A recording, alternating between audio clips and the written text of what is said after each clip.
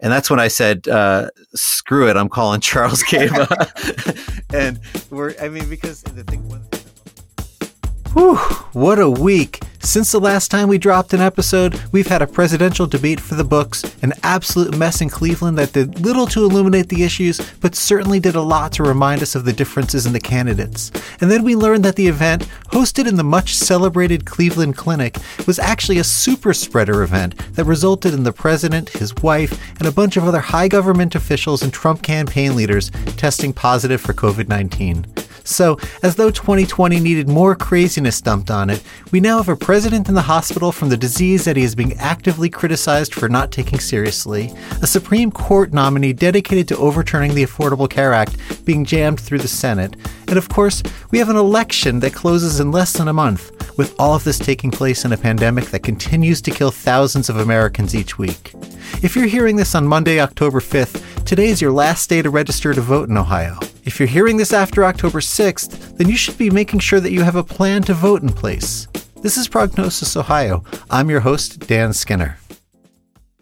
Hey folks, so as you probably know if you've been listening for a while, we've been alternating a bit between topical episodes on important issues, as we typically do, in health and healthcare, and our episodes focused on specific candidates. As the opening clip makes clear, and as you'll know if you listen to those episodes, every time I invited the candidate on the show, I made sure to invite their opponent as well.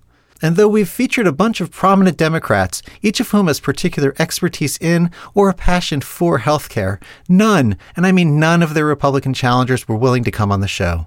Now, my political leaning certainly isn't any big secret, but I genuinely wanted to hear from those folks, to give them a chance to talk about the issues that are important to constituents and voters. I'm bummed that they declined, but it's telling. So now, we have no choice but to soldier on. This brings me to today's guest, Charles Gaba.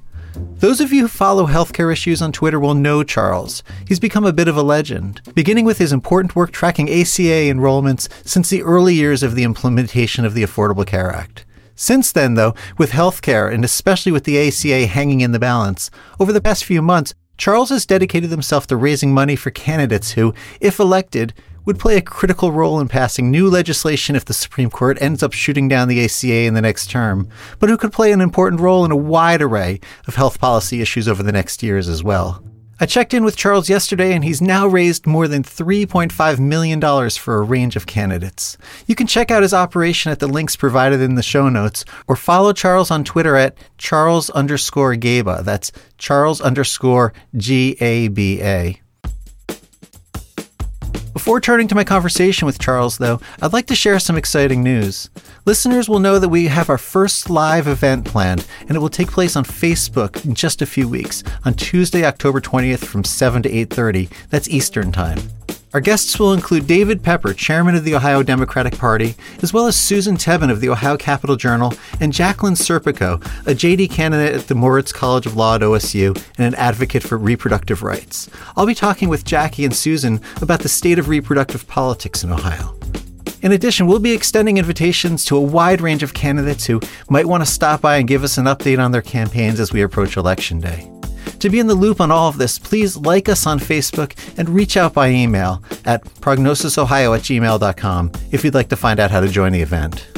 Oh, and the first 20 visitors to log into the event will be getting a Prognosis Ohio t-shirt, so we'll be premiering them live at the event as well. And just one final note to listeners, this is a long episode, but there was just so much good stuff in what Charles had to say that we decided to leave most of it in. Okay, now to my conversation with Charles Gaba of ACAsignups.net.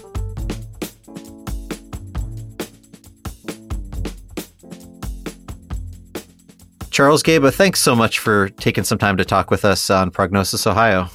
Thank you for having me. So I'm a follower of your work for a long time now, and what a long, strange trip it's been. ACA signups and focusing on the Obamacare exchanges, and then this work you're now doing, really giving everything you have to the 2020 election, as many people are trying to do. But I really wanted to take some time to talk with you about the kind of arc of your work, but also to give our listeners a little bit of a snapshot of the kind of work you do.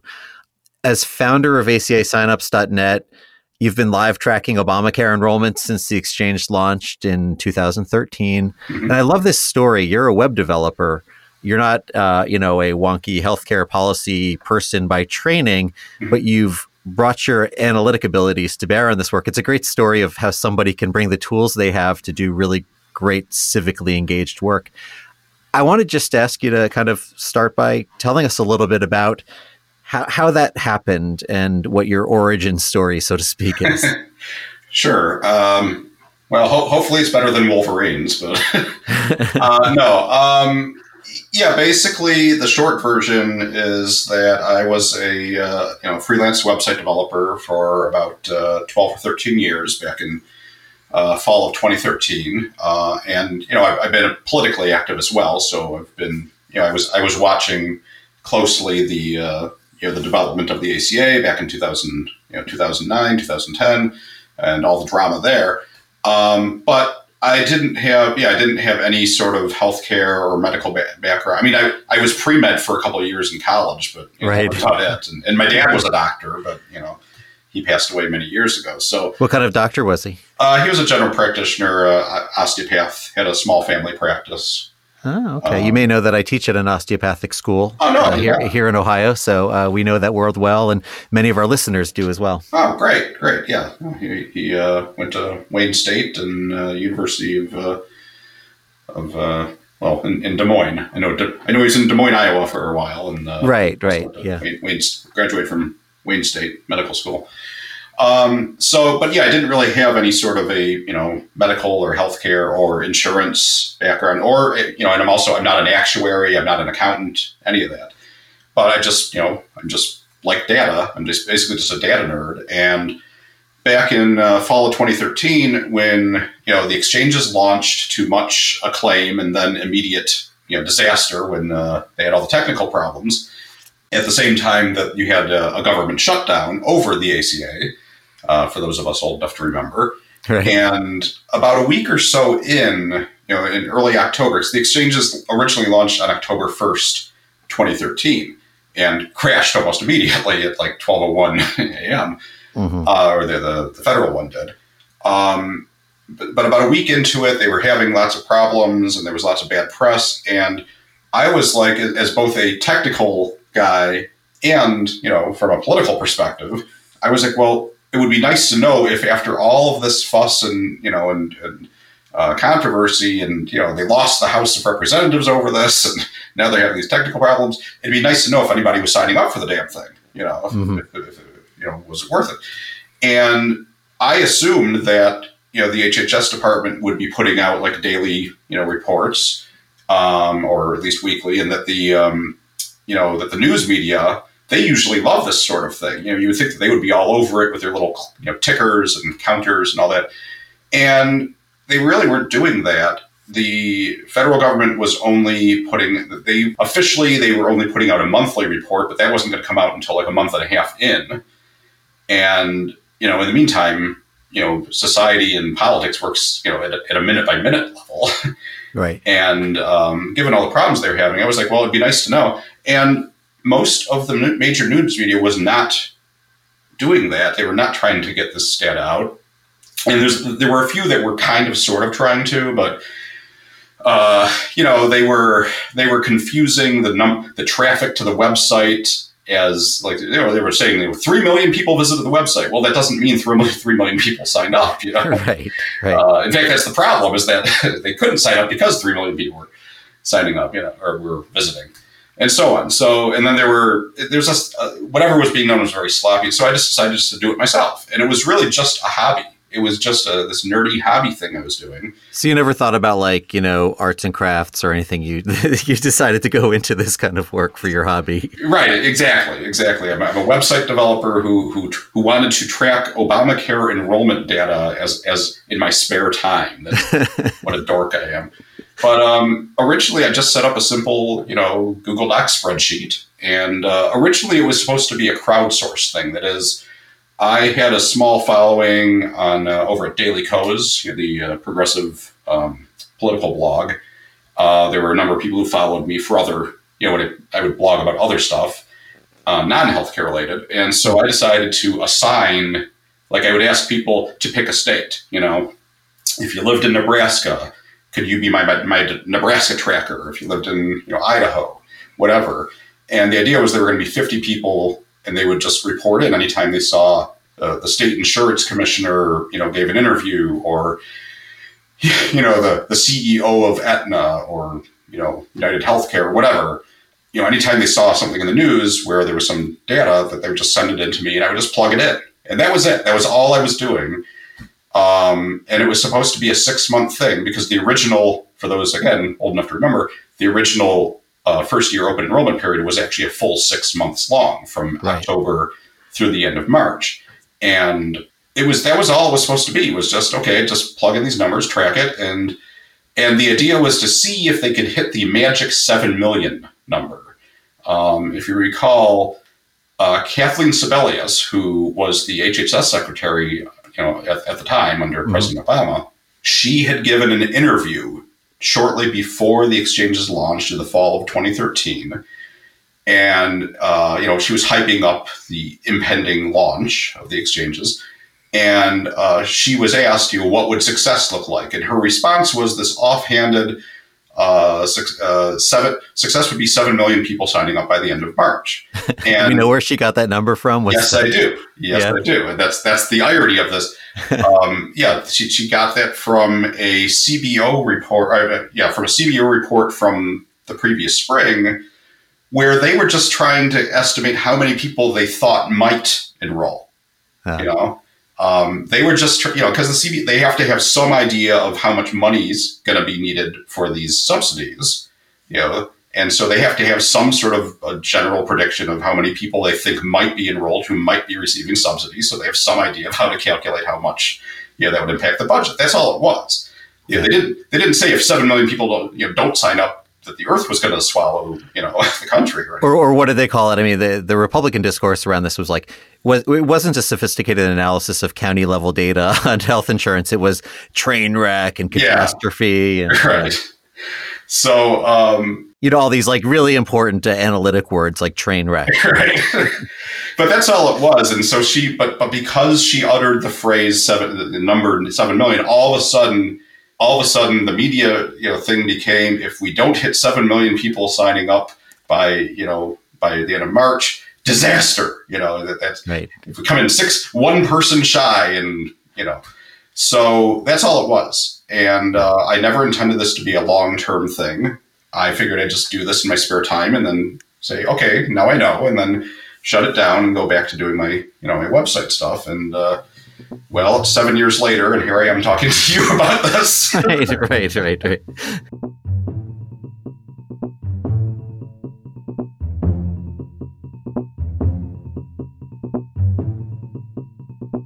It's funny, as we talk about the discourse around it, that occurs to me, it just popped into my head.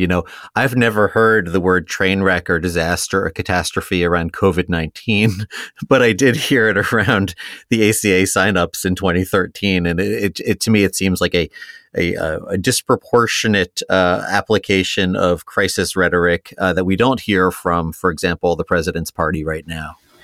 Well, yeah, I mean, basically, the Democrats tried to give more people health care, and they didn't provide it to as many as they might have hoped, and that's a disaster. But the Trump administration basically, is semi-responsible for the deaths of 200,000 Americans, and he just gave themselves an A+ this morning, I believe.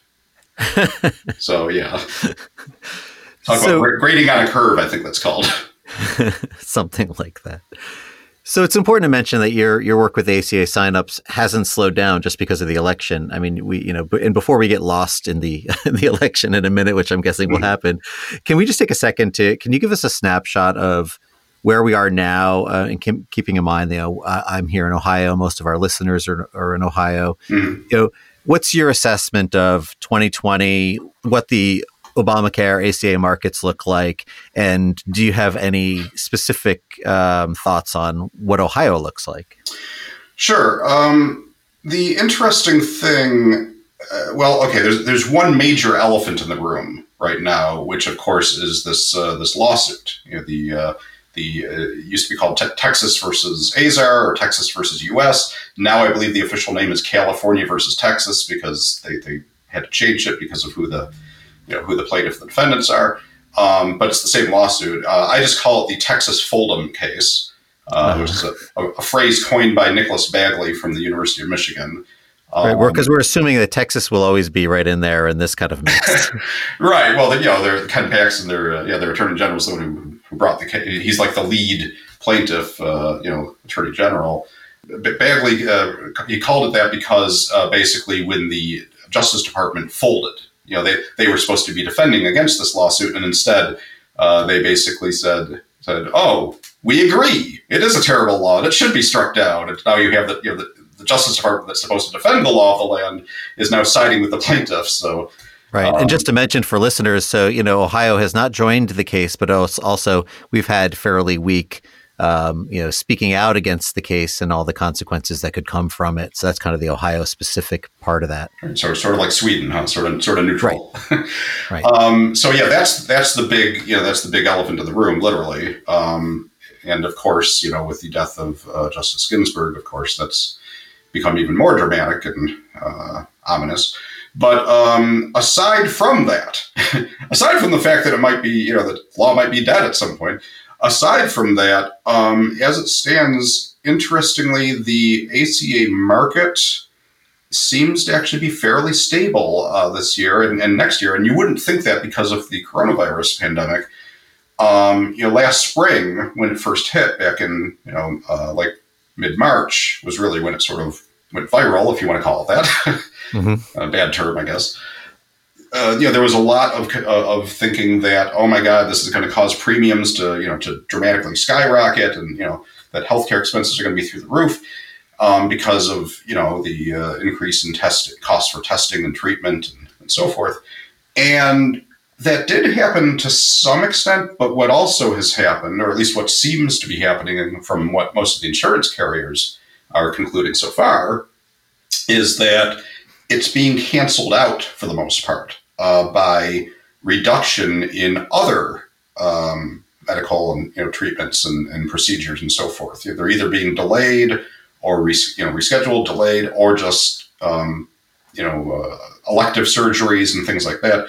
Right. These are the same things that, hospitals are talking about because they were not allowed to do all these, pretty big money elective surgeries throughout the pandemic. And that really hurt the bottom line of a lot of hospitals, which is the CARES Act part of it and the kind of claims hospitals have been making.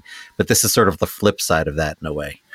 Right. And it's, in some cases they're being canceled because, from one side, but in some cases they're being canceled simply because, for example, I did not go to the dentist this past spring because I was supposed to have an appointment and, the dental office was closed. So, that sort of thing. So the big question is, okay, what about 2021? When you're setting your premiums for the coming year, what's going to happen next year? And again, I've been going through with a fine-tooth comb with the actuarial, memos from all of the insurance carriers. This is something I do every summer because, again, I'm a glutton for punishment. Because you've never heard of cheap, trashy novels on the beach, right? Yeah. But there's a few. Yes, there are a few carriers that, like Oscar in particular. Oscar Insurance, they seem to be like assuming, okay, we're going to tack on another 8 points. 9 points, whatever, to cover what we expect to be this massive, significant increase in expenses. But for the most part, most of the carriers are either not mentioning COVID at all, or if they are, they're basically saying that it's sort of, well, we figure to go up 3 points because of this and down 3 points because of that, and so it'll end up being like a net, zero. Basically, has no net impact, or they don't think it'll have a net impact on next year's expenses at their end. Having said that, most of these are the preliminary filings, and every single one of them includes a little note saying, we reserve the right to, refile as, we get no information because, most of this data is from like back in March through, June, right?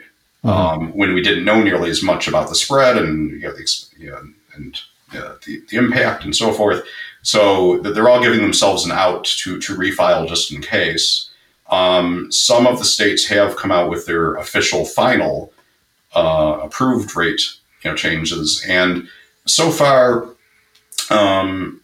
several of the states, basically they're basically saying that if they were that they're basically saying that there won't be much impact at all. Like they seem to think there won't be.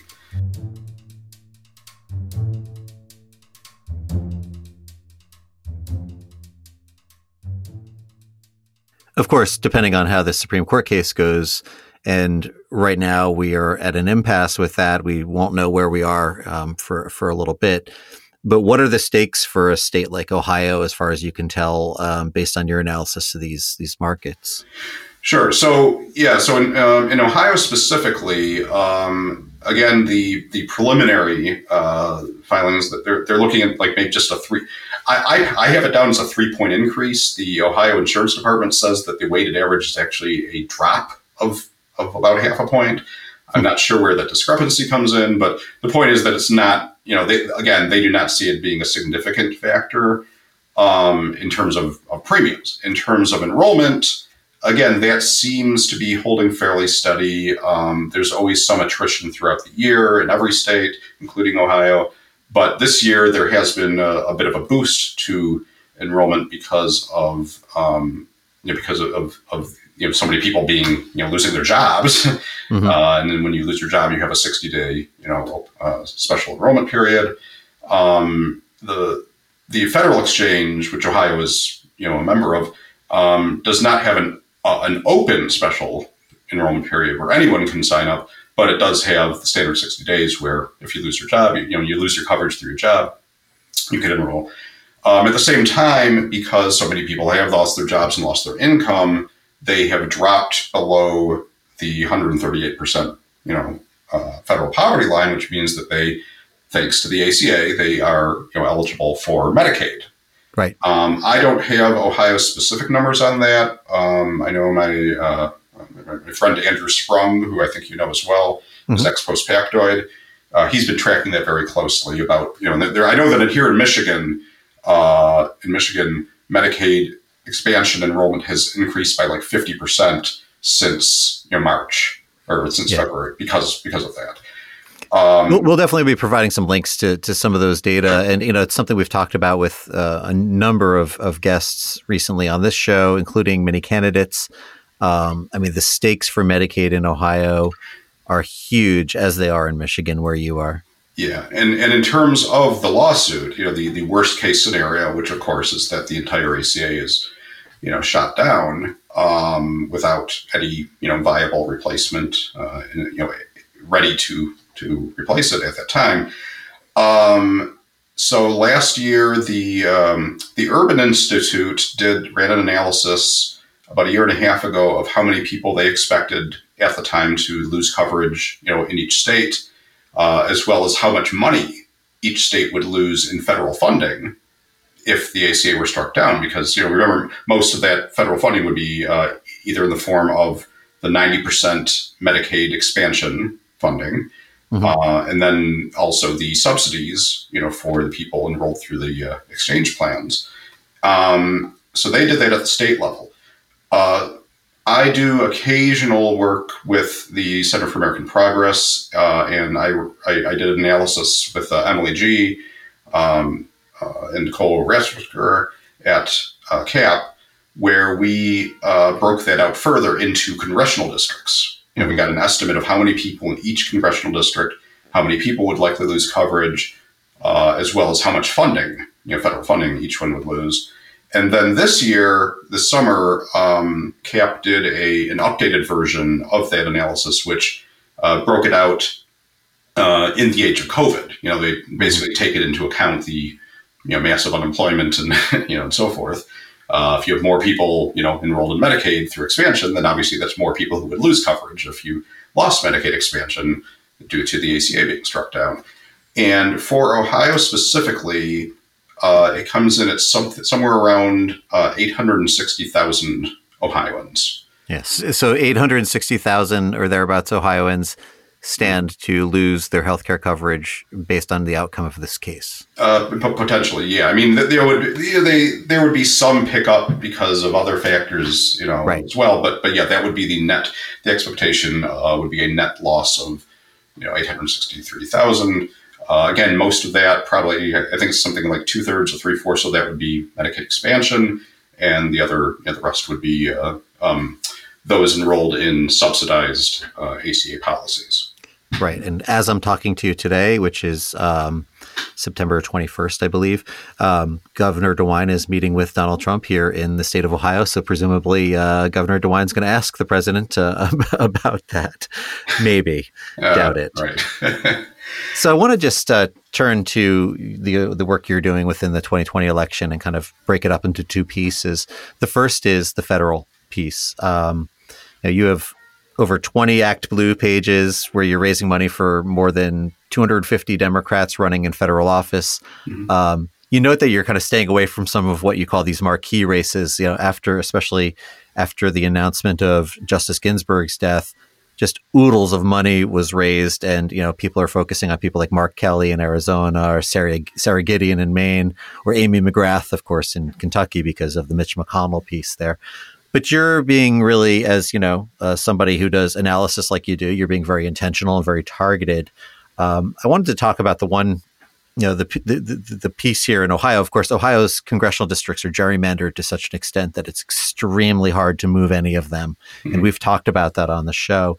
You do call out the Kate Schroeder case. Kate Schroeder's running against Congressman Steve Chabot in the first district, and she has experience, that's relevant to this show, right? Working with the Clinton Health Access Initiative on childhood illnesses, and she's also a member of the Cincinnati Board of Health. I wondered if you could just give us a general sense of how you think about Ohio on the federal level, how that piece is figuring into your broader picture. Sure. Well, I do want to clarify one thing. I actually, the page that you're referring to, that you just referred to, that's actually a new one that I set up. That's the more focused one. Right. That's one that I actually just added specifically because I have had some people, because up until now, what I've been doing is for the federal level, for the Senate and the U.S. House, my Senate page actually includes 24 races, including those marquee ones that you mentioned earlier. Mm-hmm, I just basically every single Republican-held Senate seat, even the ones that are sort of the higher profile, but also the most low, like the ones that are considered next to impossible, like Wyoming, right, or right. Oklahoma, these very, very red states. I have them all listed there. Right, and to be clear, I mean, the reason why I'm mentioning that is because we're 40 something days out from the election. Right, you have to focus and figure out where the energy needs, but also some races that may not have gotten the attention that they deserved. Right. And that's exactly why I created this new page, is because, as you said, now that we're into crunch time, now it's like, okay, yes, you want to help everyone, but now it's, it is time to sort of, target and zone in more. And so that's why I wanted to sort of coalesce them into a smaller, more focused group. Now, Ohio does not happen to have a Senate race this year, but as you mentioned, obviously every congressional seat is up. I do have, for my congressional pages, I actually have 3 pages. I crammed every single Republican-held seat onto 3 pages. I got 60 per page, like 180 races. And, they're tiered. I have the tier, sort of the swing districts, the tougher ones, and then the no chance in hell ones. But I list them all because, they all deserve some recognition, some help. Right, right. And you never know. It's a crazy year, right? So, and also, as we've talked about this show, driving turnout, has effects down and up the ticket as well. Exactly. So, and in fact, I know last week there was an article out of Florida where they were interviewing a bunch of Florida Democratic House, state House candidates, and there were several of them that are in, basically very red districts. And one of them just flat out said that she knows she's not going to win. She doesn't care. That's not why she's running. She's running for state house in this deep red district in order to help Joe Biden win, because if she can boost, her red district, Democratic turnout by, 5-10%, that could put, him over the top statewide, so.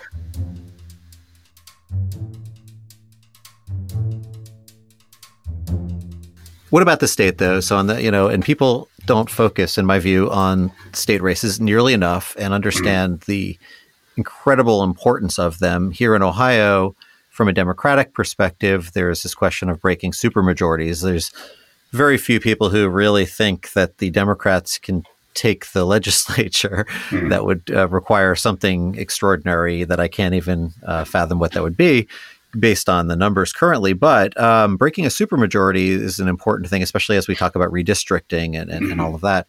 So we've had a number of candidates, incumbents and new challengers on this show, especially those who have really strong views and thoughts on health and healthcare issues.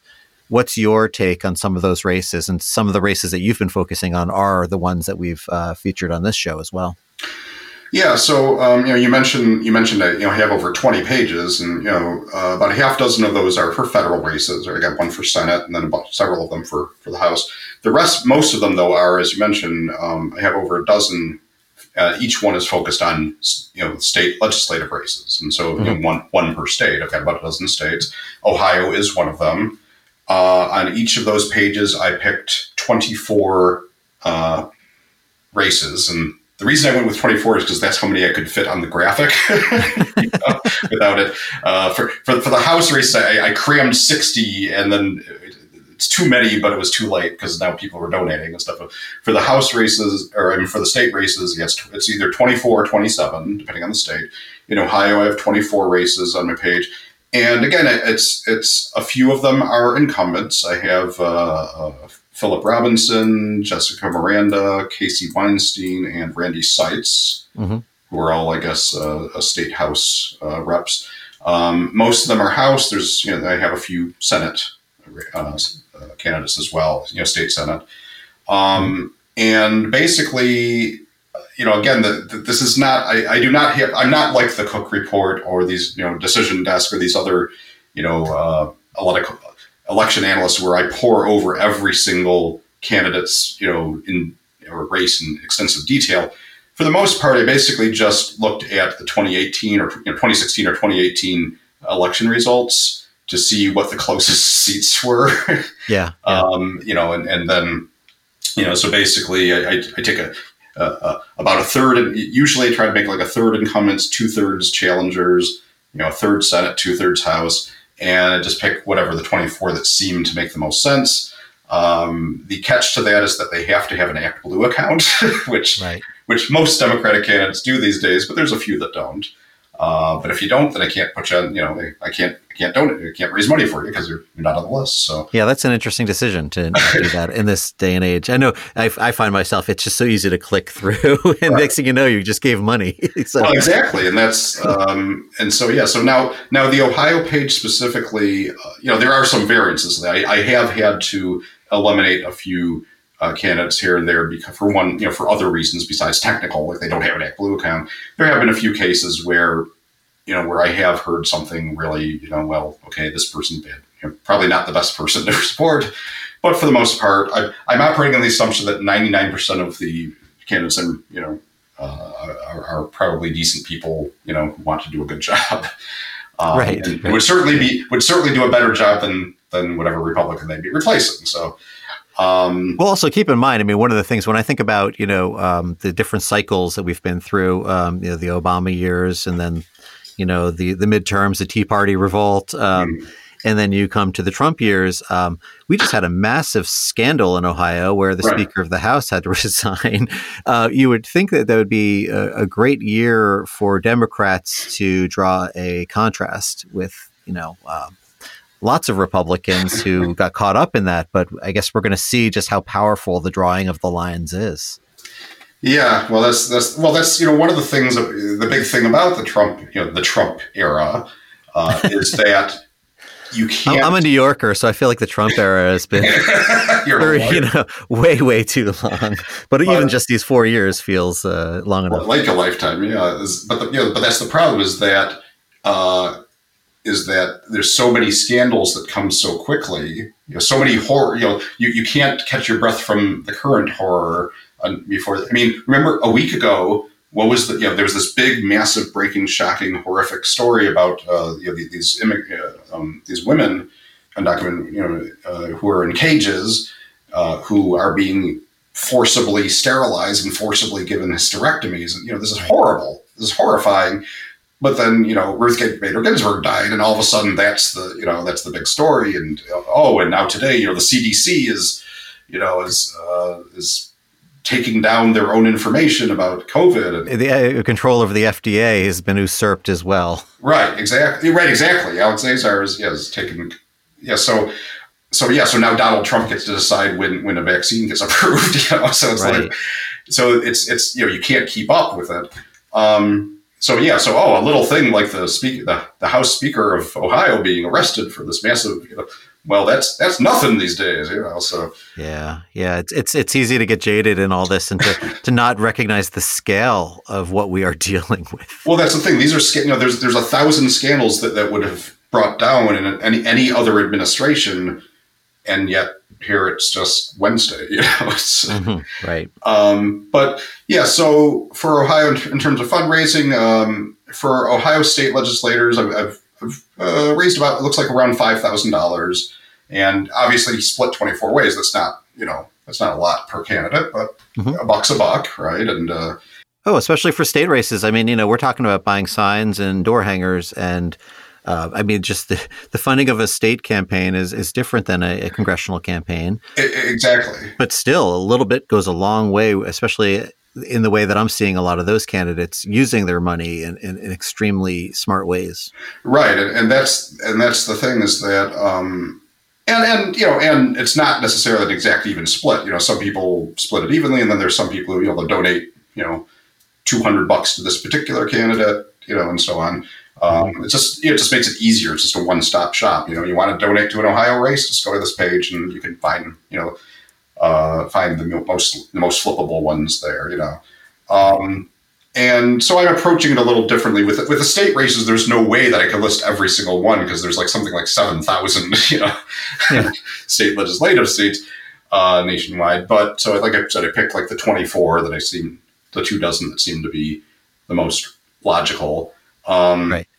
And New Hampshire alone has 1,000, I think. Yeah, New Hampshire. Well, that's what's funny. Whenever you heard for years, you would hear the story about how, usually from progressives, from very, very progressive people who would say, the Democrats lost 1,000 seats under Obama, and yes, that's true, but 300 of them were in New Hampshire, Right. For listeners who may not get the joke, New Hampshire's legislature is extremely huge. Even during COVID, they couldn't find a place to meet and be socially distanced. So I believe they met in some kind of an arena. The logic there is that it's kind of a stronghold of radical democracy or a throwback to that. But yeah, they have one representative per 3,000 residents or something. Right.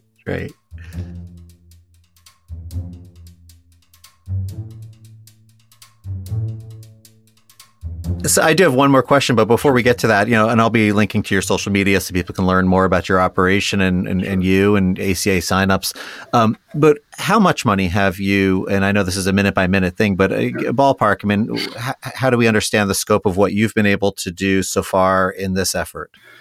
Oddly enough, it's a little bit like the ACA signups website project. It originally started out, right after the midterms. I decided, midterms, we had a good midterm. We flipped the House, flipped a bunch of state seats here in Michigan, and I decided that I was going to raise some money online. So, I have a following on Twitter, a small following. And okay, I'll put together one of these, slap together a bunch of candidates onto one page and raise some money to flip the Senate in 2020.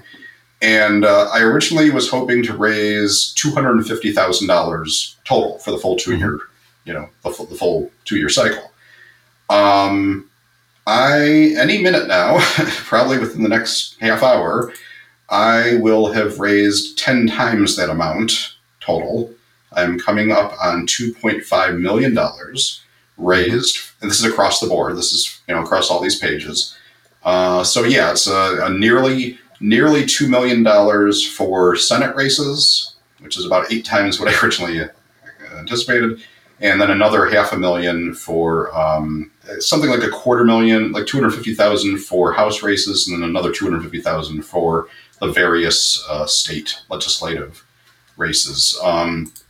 For example, in Texas is where I'm doing the best at the state level. $60,000 to flip Texas House seats. $35,000 for here in Michigan, my home state, to flip our state house, and so on. Like I said, for Ohio, it's around $5,000. But it varies by state.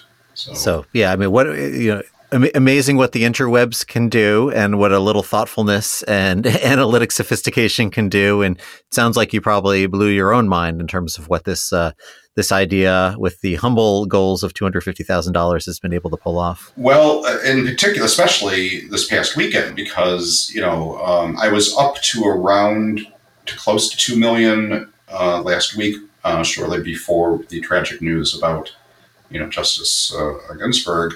And from the moment that news went public, I think it was around 7:30 p.m. on Friday, give or take. Mm-hmm. From that moment, it just through the roof. And I ended up raising $250,000 in like the first 12 hours after her passing. Yeah. And as horrible as it is to connect the two, it's it's as crass as that may seem. The bottom line is her last words were apparently to her own granddaughter. Her last dying words were basically, "For the love of God, do not let them replace me until there's a new until inauguration." Right. Okay. So you can't pretend that the two aren't connected to each other. Yeah, if anybody wants to try to claim that this is somehow disrespectful, I can tell them, read up on Justice Ginsburg, her life, her advocacy, and you'll know that this is a great honor to her. Yeah, I mean, when I die, if there's a way to use my death to raise money to fight fascism, go for it. Well, I'm gonna, first of all, I wish you a very long life, but I will keep that clip.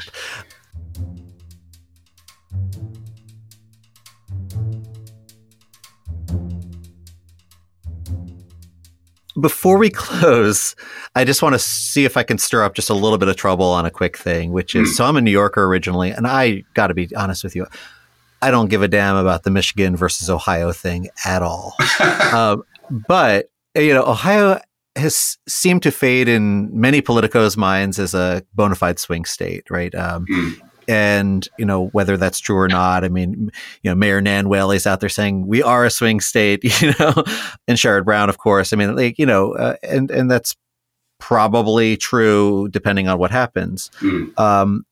Ohio does have more electoral votes than Michigan by 2, at least for now, until we redistrict soon. And that's probably going to decrease. But, how do you, what's your pitch for thinking about Michigan as a card-carrying member of the so-called blue wall, right? And Ohio, the state that we want to be a swing state. I mean, give Ohioans some love or give them some hope that their state is really important in this. There was, I wish I had the link, sometime last week, it was, I think this was from the chair of the Ohio Democratic Party. I could be wrong. Yeah, David Pepper. Uh-huh. Yeah, David Pepper. Yeah, okay. Yeah, he posted a thread about exactly that, about how basically, everybody's writing off Ohio and blah, blah, and he gave like a 100. He gave this long thread with all this wonky data about data points about how that's a crock and how we're still how we can still come around and all that. And he was using things like okay, yes, looking at the trend lines, okay, yes, such and such race, such and such candidate, they did lose, but they lost, but they went from 35% to 45%, that sort of thing. Like they were, yes, they did come up short, but it was still a dramatic improvement in terms of turnout and in terms of percentage, and that sort of thing. It's a good thread. If you can find the link, or if I can find the link, I'll that started it, I'll send it. Yeah, we can link to that. No problem. It's that's the thing, is that what people have to keep in mind. There's an old saying.